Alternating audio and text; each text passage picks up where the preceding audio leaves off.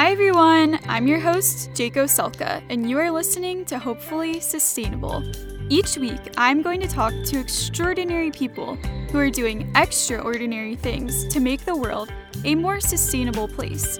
My goal is for this episode to leave you feeling hopeful about an idea, a person, or the world in general.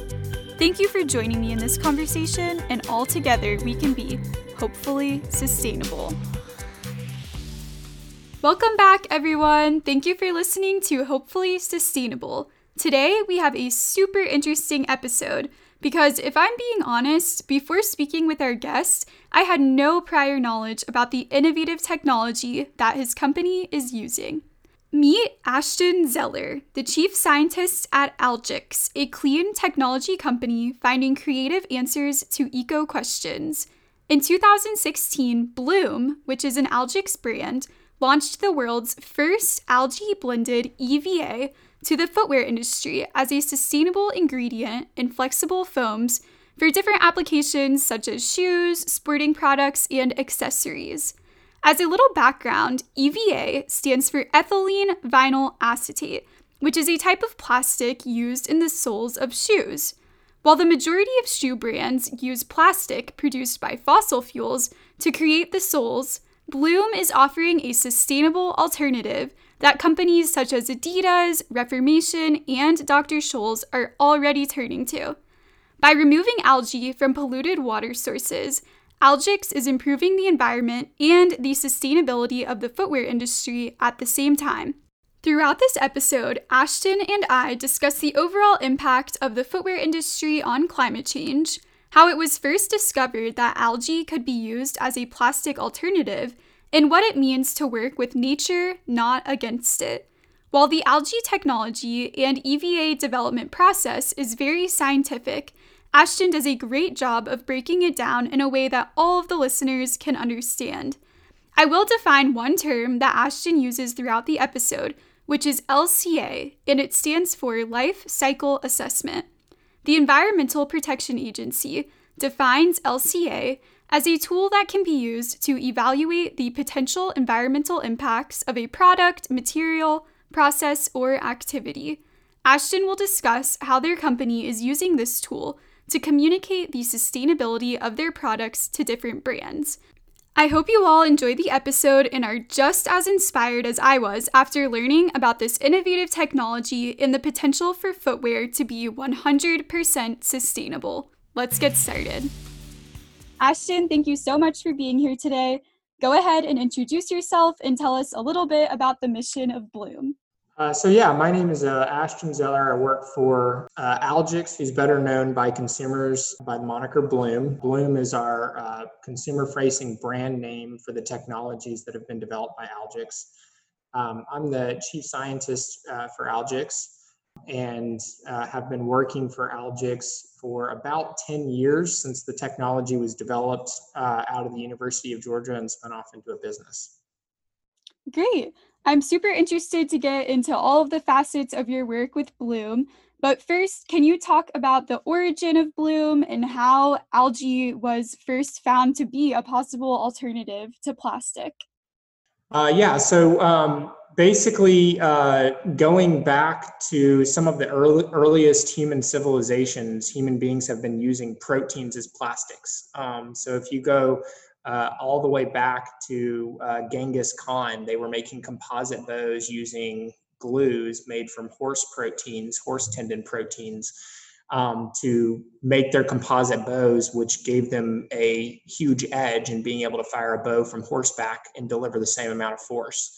And so proteins are actually the oldest version of a plastic that humans have developed. And we got away from using plastics made from proteins in the early 1900s after World War I, when Europe and France took over the former Ottoman Empire lands and found oil. And we said, hey, what can we do with this stuff? And developed all the modern plastics that we're familiar with today. And so what Algix did is we were originally working in the algae for biodiesel space and looking at routes to take algae and turn algae into a biodiesel product from wastewater. One of the biggest issues that humanity has is our wastewater production. Wastewater production leads to algae blooms in the environment. It leads to environmental eutrophication, which has massive impacts on climate change and ecosystem change. And so we said, okay, how can we address this water problem and create a viable product out of it? And we tried to do that through producing biodiesel. The problem is that when algae produces oil, is normally when it's starving. It's a survival mechanism. So if you give it lots of nutrients, it doesn't produce very much oil. And so what we ended up finding is that we would produce very little biodiesel, but a lot of protein. And we said, what can we do with this protein? And that's what led us down the path of developing an algae-based plastic. Oh, that's a really interesting history. So how did you get involved with the company? So I was hired by the company, our two co-founders, Ryan Hunt and Mike Van Journen, just a couple months after they started the company and had this idea to produce an algae-based plastic. Mike Van Journen, one of our co-founders, was in the packaging sector at the time and recognized the need for more sustainable packaging because of his company's wide usage of plastic products all over the place. And Ryan Hunt was working in the engineering department at UGA at the time on the biodiesel project, and was part of the team that was struggling to produce biodiesel and scratching their heads and kind of saying, what are we going to do with all this algae that we have that we can't produce biodiesel out of? And so I was hired by them just a couple months after that to actually do the research of developing a algae-based plastic, which is now what we have in the market available today. So before we get into the specifics of the actual company, can you give the listeners a little background on how human activities are causing water pollution and how these algal blooms form?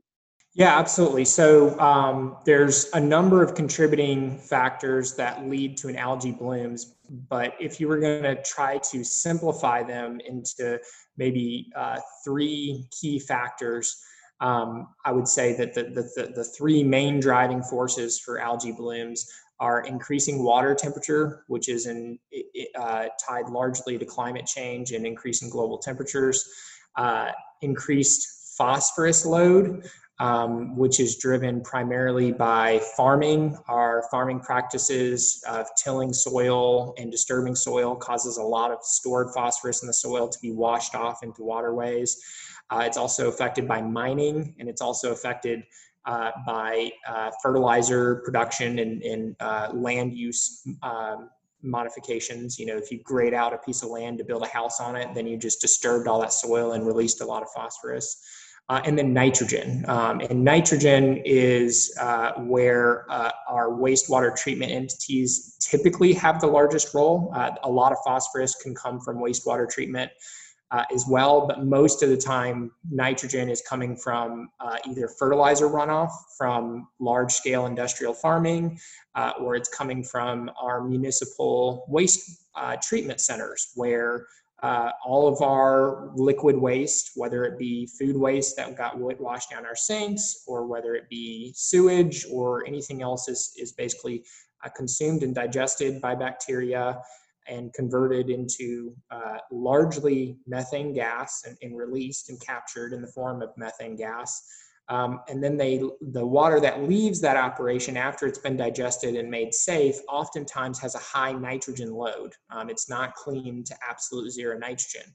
And so all that nitrogen is then put into the surface waters, whether it be a river or a creek, and eventually ends up in a pond or a lake, something stagnant, or the ocean, where it can cause red tides, ocean blooms, large toxic algae blooms, etc. What are some of the negative effects of these algal blooms on a water ecosystem? So probably the biggest one is biodiversity loss. So even if you don't have toxic blooms, algae is very destructive on the environment because most people think of plants as producing oxygen, which is absolutely true. That's a huge part of their role during the day.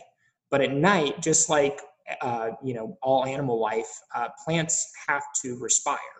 And so they don't just shut themselves down at night. They continue to respire and they start consuming oxygen from their surrounding environment. And in the case of algae, what that means is that it starts lowering the oxygen saturation level in water. And it's actually really hard for water to absorb oxygen from the atmosphere. Cold water does it better than warm water, and moving water does it better than stagnant water. But in general, water doesn't dissolve oxygen from the atmosphere down into its depths very easily. So if you have all the oxygen being consumed at the surface of the water by algae during the night, what ends up happening is you get very, very low dissolved oxygen levels at night, which will kill amphibian life, fish life, or any kind of life that's growing in that lake, pond, etc., because it gets to just such a low level that they all suffocate. Then in the case of toxic blooms, you can also have algae that contaminate drinking water and cause problems for humans who may use those lakes or bodies of water as reservoirs for clean drinking water. There's also effects on coral reefs. So coral reefs can be bleached by the action of algae. So when nutrient loads are really, really high, coral actually prefers relatively low nutrient waterways because in those low nutrient environments, they do a better job of filtering the small amount of nutrients that are available out and converting them into coral. But algae prefers really, really high nutrient environments and grows really, really well in that environment. And it can shade out, cover over, and kill corals. So in our marine ecosystems, coral reef destruction is a huge aspect of algae growth and algae blooms. So where does your company come into this process? So we have contaminated water sources all over the US and all over the world. So what is your company doing with this contaminated water? Our company has, over our 10-year life, really come into every step in the process from a contaminated water body until the product. Where Bloom comes into play is working specifically with brands who have an interest in improving the sustainability of their products to deliver and help them understand how to use algae-based plastics so that they can clean air and clean water with their products. So that's what Bloom does. Now, Algix as a company, we have developed technologies to harvest algae and get rid of toxic blooms. We've done studies in New York. Just last year, I believe Governor Cuomo was using our units in New York State to clean up water bodies. We've done work in California and Florida. We've done work in Utah. Basically all over the country and all over the world, we've done work with large engineering firms. We work specifically with AECOM, which is one of the world's largest engineering firms, who has basically taken our technology and works with governmental entities trying to solve problems in the environment where they're the worst, to go and clean up water bodies. For instance, 2 or 3 years ago in Florida, they had a massive algae bloom in canalways because of the Lake Okeechobee overflow. And our modular harvesting systems were applied in that environment and were able to, in 24 hours, completely clean up a canalway. So in 24 hours, it went from full-on bloom, lots of algae, lots of contamination. You basically couldn't use the water. To 24 hours later, it was basically a crystal clear canal, and people could start using their boats and getting out on their docks and doing whatever they would normally want to do. So we've developed those harvesting technologies. We've developed drying technologies. We've really had to kind of build the entire supply chain, because when our business started, we originally thought we were going to work with biodiesel manufacturers. We were going to take the waste material of their manufacturing and turn it into another viable product. But what we realized was that we could do the most good and serve the environment the best by actually going after the algae that everybody hated, which is the algae that's causing blooms in the environment, treating the water, cleaning the water up, removing that waste nutrient, and creating a viable product out of that. That's incredible. Could you expand a little bit on what the harvesting and drying process looks like and how you take the algae in the water to this final product? Yeah, absolutely. So algae on a microscopic level would probably look like Velcro. So it's got a bunch of little things hanging off the edge of its cell wall, and all these glycoproteins and things that would allow it to entangle with each other if it didn't have a charge. And so the way that algae protects itself from just becoming entangled with all the other algae is it basically has a little bubble around itself that no other algae wants to go into, because all algae keep a negative surface charge on their cell wall. And so what we do is we say, okay, we're going to neutralize that the negative surface charge and cause the algae to start to want to clump together. So we basically just use a salt. It's all it is. It's a salt. And that salt goes in there and neutralizes the surface charge. We do this out of the water body. So the very first step is pumping the water out of the water body into our modular harvesting systems, where then a salt is applied. The salt binds with the algae and neutralizes its surface charge, allowing the algae to want to stick and clump together. And then we use very, very small bubbles. Most of the bubbles would probably not even be visible with the naked eye. You would only just see the water going from clear to creamy because there's so many tiny bubbles there. And these tiny bubbles, as we inject them into the vessel, basically grab onto these mats or clumps of algae and float it to the surface. And so at that point in time, we have all of the algae collected and separated from the waterway. The clean oxygenated water, because we just pumped a bunch of air into it, is able to go back into the pond or lake or water body, whatever it is. And the algae then is able to just be skimmed off the top. And so we worked on that for probably 4 or 5 years. The technology is called DAF. It's actually a technology that's used in large scale for water treatment. But we've figured out a way to apply it to cleaning water bodies and removing algae, which is a slightly different way to use that technology than what it's typically used for. But the DAF moniker stands for dissolved air flotation, which is the technology that we use. And so it's pretty non-invasive for the environment. In fact, it's beneficial to the environment because, as I said, the water is oxygenated. So when it goes back, we've actually seen examples where 2 water bodies right next to each other, one being treated and one not being treated, the untreated water body would have massive fish kills and have hundreds of fish die overnight, but our treated water body would not have fish kills over a nighttime period, specifically because you would see all of the fish swimming in the discharge water from our harvester. So they were getting their oxygen from the water we were pumping back in because that was the only oxygen available in the water body. So it's pretty non-invasive. There's not really a lot of impact to the environment or ecosystem besides just the algae being removed. Obviously that's a significant impact. Mm-hmm.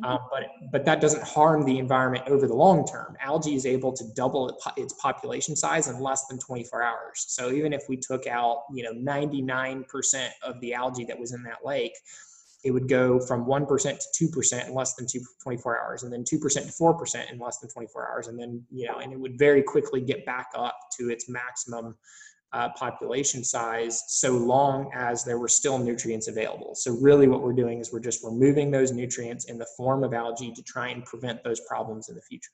Then from there's a number of different routes you can take to dry it. And the route differs depending on the environment that you're in.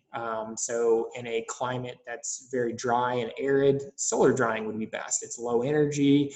It doesn't require you to basically add any additional negative environmental impacts in the form of, burning of coal or natural gas or anything for power generation. And it is able to be done without the algae rotting. But if you live in a very humid climate or a climate that has a lot of cloud cover, then solar drying may not be the best option. And in that case, you could use microwaves. There's large scale industrial microwaves. We've also seen conductive and convective heating. So basically things like an oven or things like a large drum that is heated, and the algae basically cooks on the surface of the drum. And we've also seen techniques called spray drying, which is where you take the slurry of algae skimmate and you spray it at a high velocity so that all of the algae and all the water molecules particles atomize, which is basically breaks into very, very small particulates in the air column. And then you keep that air column very, very hot so that as those particulates go down the vessel after they've been atomized and settle at the bottom, all of the water is driven out during their drop. And so when you get to the bottom, you have a very dry material at the bottom. So those are just some examples of some different drying techniques that you can use. They're all, none of it is completely new technology. It's just technology that existed that we've been able to adapt to this very specific problem of treating algae blooms. I saw on the website for Bloom that they say the company works with nature, not against it. Could you expand on what that means and how this could be applied on a larger scale to so many other companies who currently aren't working with nature, they're working against it? Yeah. So, what we say, what we mean by saying that is, twofold. One, when we're treating algae blooms, we treat algae blooms by using nature's course for treating algae, which is treating nutrients, which is growing algae. So when nutrients get to really high levels, algae blooms occur and bacterial blooms occur. That's just what nature does. That's basically nature's cleanup crew. So instead of trying to reinvent the wheel on how to remove those nutrients, we work with wastewater entities and large governments to treat water before it gets into the environment and produce algae that is then harvested and removes all those nutrients before they ever get to the environment. So that's one way that we like to say that we're trying to work with nature. We're saying, hey, what does nature use to clean up nutrients? The answer is algae. So let's take that algae, recover that algae, and prevent it from happening in the environment where it's causing problems. The other reason we like to say that we work with nature and not against nature is because we're not trying to take a crop, for instance, grow it in one form, so we're not, not to pick on any specific crop, but just let's say corn, for example. It's a common crop grown in the US, and there's a lot of technologies tied to corn. But when you grow corn, that's not nature's method. Nature doesn't do monoculture. Nature doesn't do tilling and fertilization. That's something that's completely derived from man, and you don't get the productivity out of however many acres are being used to grow corn that you could have gotten by having that be a multi-tiered forest, for instance. And so the more land we try to dedicate to growing crops to produce products, the more of an impact we're actually having on our environment. And sometimes when you grow those crops and you produce a renewable product, that renewable product is actually worse for the environment as measured in an LCA, which is what scientists use to determine the total environmental impact of a product. So by using algae, we're actually using something that nature doesn't want. It's growing in a massive abundance that is beyond nature's capacity to handle.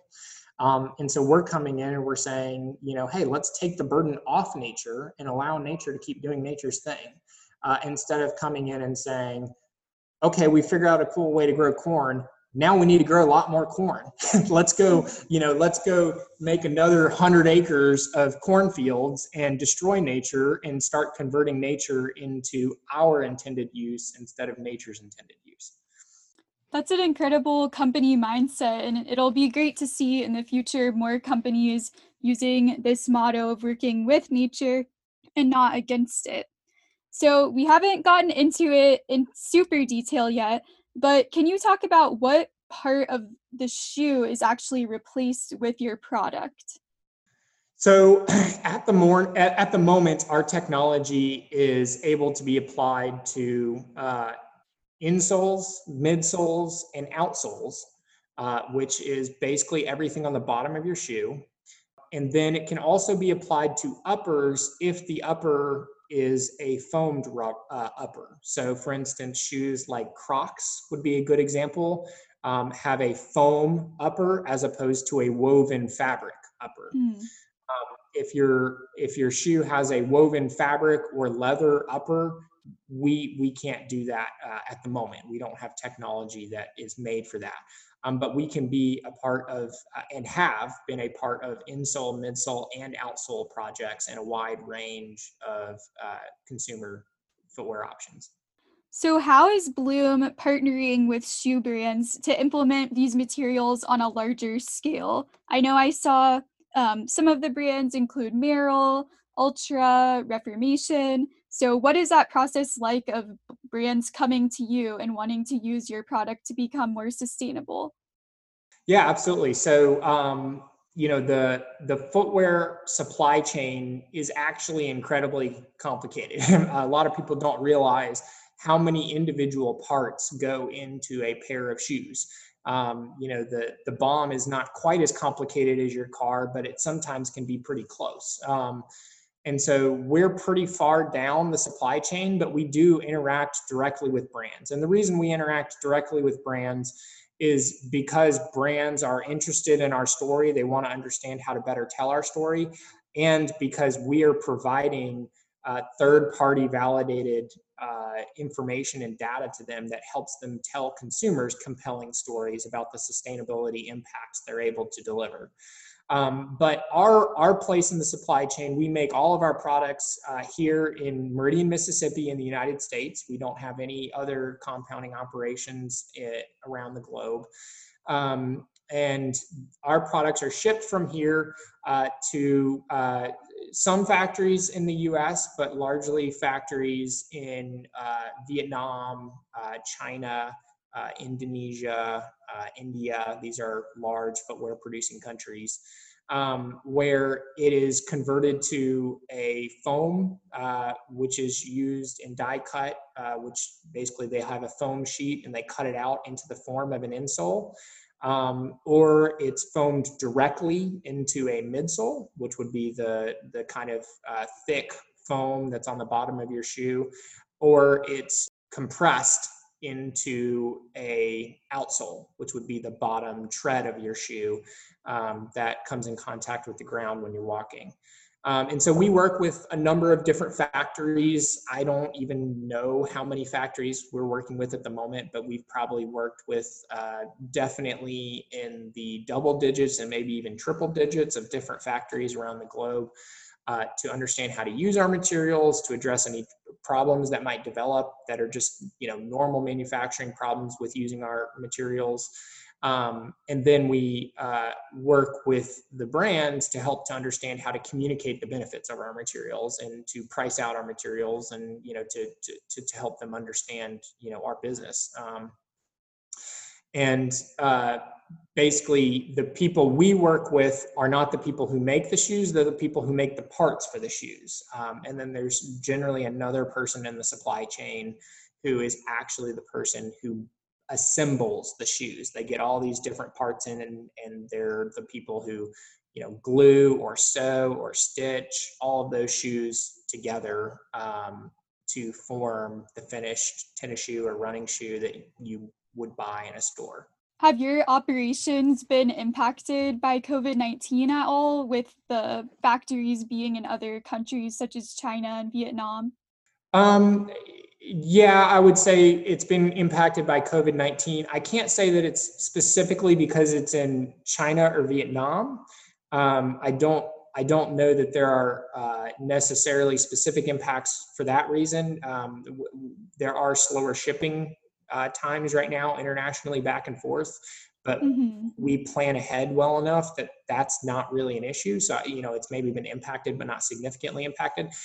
The largest impact is just consumers aren't buying. And so since consumers aren't going to retailers and buying goods, retailers aren't going to brands and saying they want more goods, and therefore brands aren't saying, hey, Bloom, we want to buy more of your material, Okay. So, I would say the entire economy has been affected by that, just the slump in consumer buying. And, we expect that will probably change in the future. And obviously, we also expect that consumers will start to be interested in buying more sustainable materials in the future. So we're hoping that, as people become more interested in sustainable materials, that will outweigh any, slowdown in, consumer spending. Yes, definitely. I think a lot more consumers are becoming more interested in finding out about the sustainability of their products. So hopefully, this will just allow Bloom to grow and have an even greater impact in the future. You talked a little bit about pricing out the materials. I'm interested, is there a major price difference between using just normal plastic versus using your product? Like I said, I'm the chief scientist for our company, so I don't really get in the sales discussions as much. But what I will say is that it's my understanding that there's not what I would call a significant difference. Um, on our end, the parts that are sold to a brand who is using Bloom parts, um, might be 10 to 25% more expensive. But the parts are a relatively minor cost in the cost of producing and selling a shoe. Most shoes probably are $10, when they leave the factory, but then they're bought at stores for hundreds of dollars, so it's very minor cost increase in the grand scheme of things compared to the cost from retailer markups, the cost from the logistics to get it from where it's being produced to stores in the US, the cost of just branding, buying brand name products versus buying, unbranded products.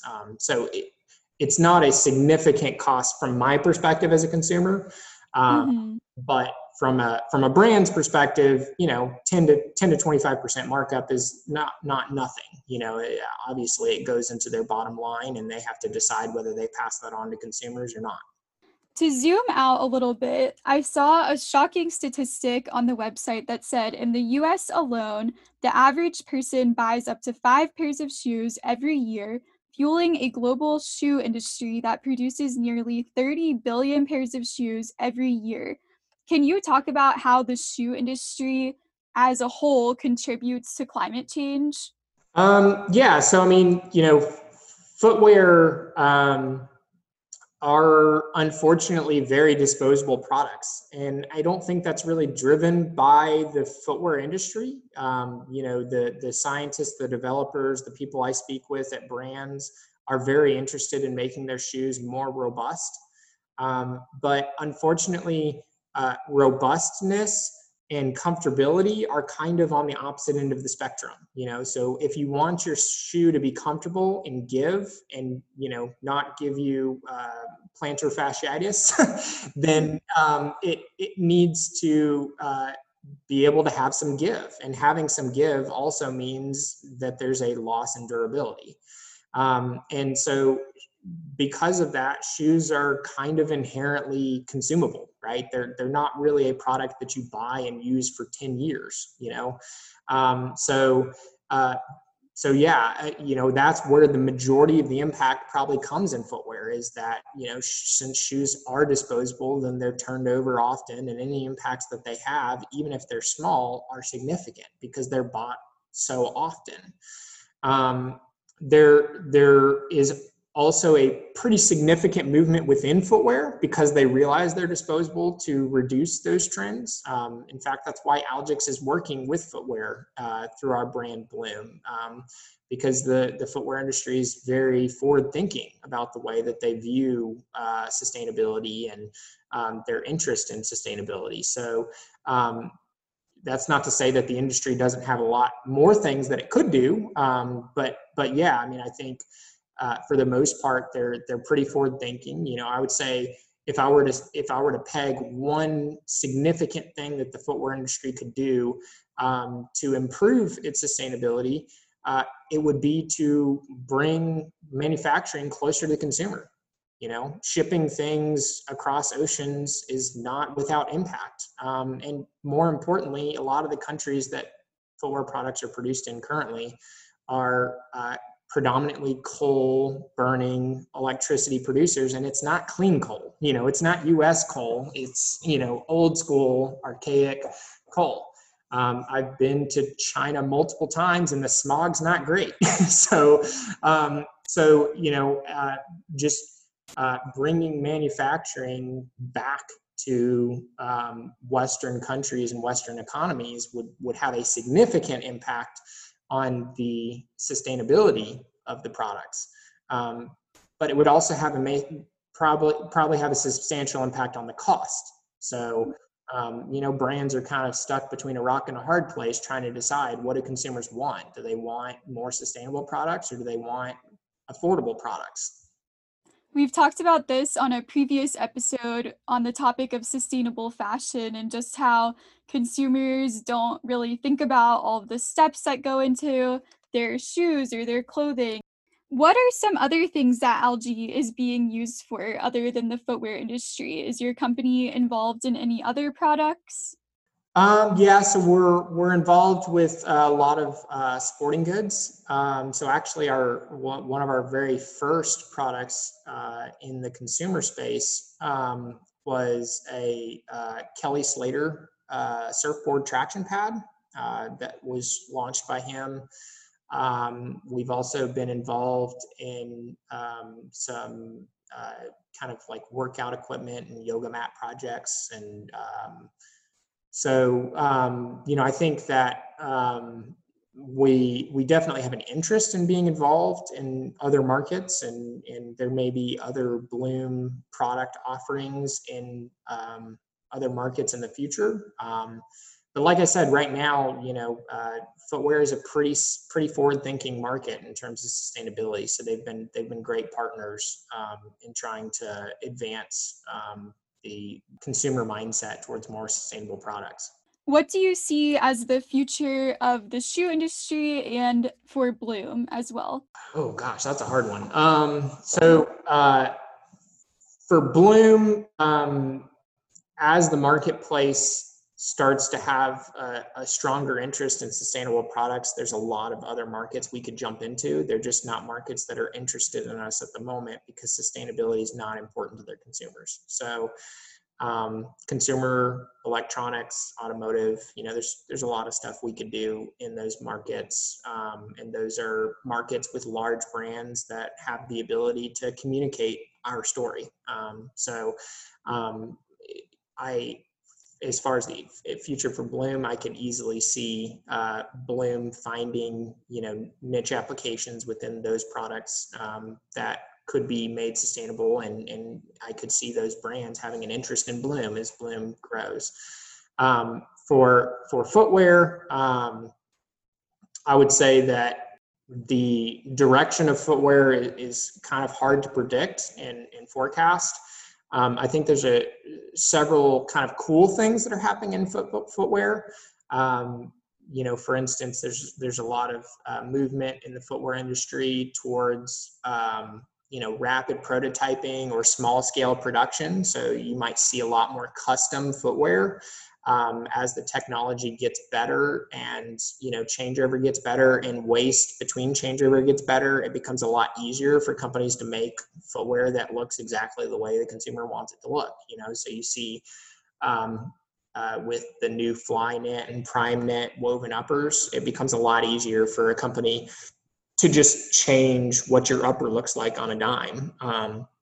With 3D printing, it becomes a lot easier for a company to just change what a midsole would look like on a dime. So you could get a lot more customization while still having equivalent or maybe even better levels of sustainability, because there's a lot less waste. You're not mass producing and trimming and losing a lot of scrap and so forth and so on. And then I think also footwear is going to probably be looking at sustainability as one of its top focuses, instead of just one of its maybe like top 3 focuses. And so I think you're going to see a lot more shoes that are fully sustainable instead of partially sustainable.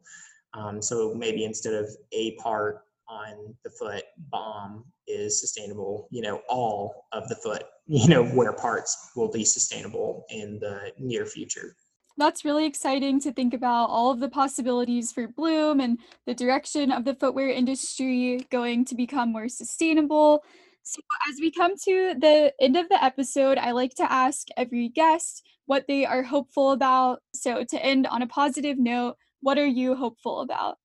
Yeah, I mean, I'm hopeful about consumer interest in sustainability, and not just sustainable gimmicks, but actual sustainable information. We're seeing a lot of people wanting to have actual data behind what is making their product sustainable. And so in the past, a company who didn't really want to be sustainable, they just wanted to act sustainable, could just say that, they had a certain percentage of recycled content, or they could have a certain percentage of renewable content. But from an LCA perspective, it might actually be worse for the environment, so they could basically put on the gold star of sustainability without actually having done anything that benefited the environment. But as consumers, start to become more educated about, what the impact of their products actually is, and start asking questions about that, I think the metrics that you find on an LCA, like how many kilograms of CO2 did I recover? How much water was conserved? What was the impact on human health? What was, as all these categories and all these, kind of metrics that have been here for, 20, 30 years. I mean, LCA is not a new measuring tool, but consumers just haven't been interested in it. And I can envision a future where sustainability metrics are communicated not that differently than the way we communicate the impacts of our consumer electronic products. The Energy Star system was a system designed to help consumers understand how many kilowatt hours their appliances used. Most people, when the Energy Star system was created, would look at a kilowatt hour and be like, what the heck is that? So they figured out how to translate kilowatt hours into dollars, and people get dollars. And so now people can buy appliances and make smart choices about which appliance is best for their household and which appliance is the most sustainable for their household based on a metric that they understand. And so I'm excited to see the sustainability marketplace become more metric driven and have a fair playing field for brands who are trying to communicate their benefits, because you have a consistent metric driven sustainable messaging. I'm really hopeful about moving toward that future that you envision. And thank you so much for being here today and sharing the incredible innovation behind Bloom. You guys are having a huge impact on the world and global climate change. So thank you so much for being here today. Thank you for having me. Thanks for listening to today's episode. If you want to learn more about today's guest or just say hello, check out the show notes and find us on Instagram at Hopefully Sustainable Pod. Don't forget to rate, review, and subscribe on Apple Podcasts and Spotify. As you finish this episode, remember that we are all on a personal journey to make the world a better place, but it's all about progress, not perfection. Until next time, stay hopeful and stay sustainable.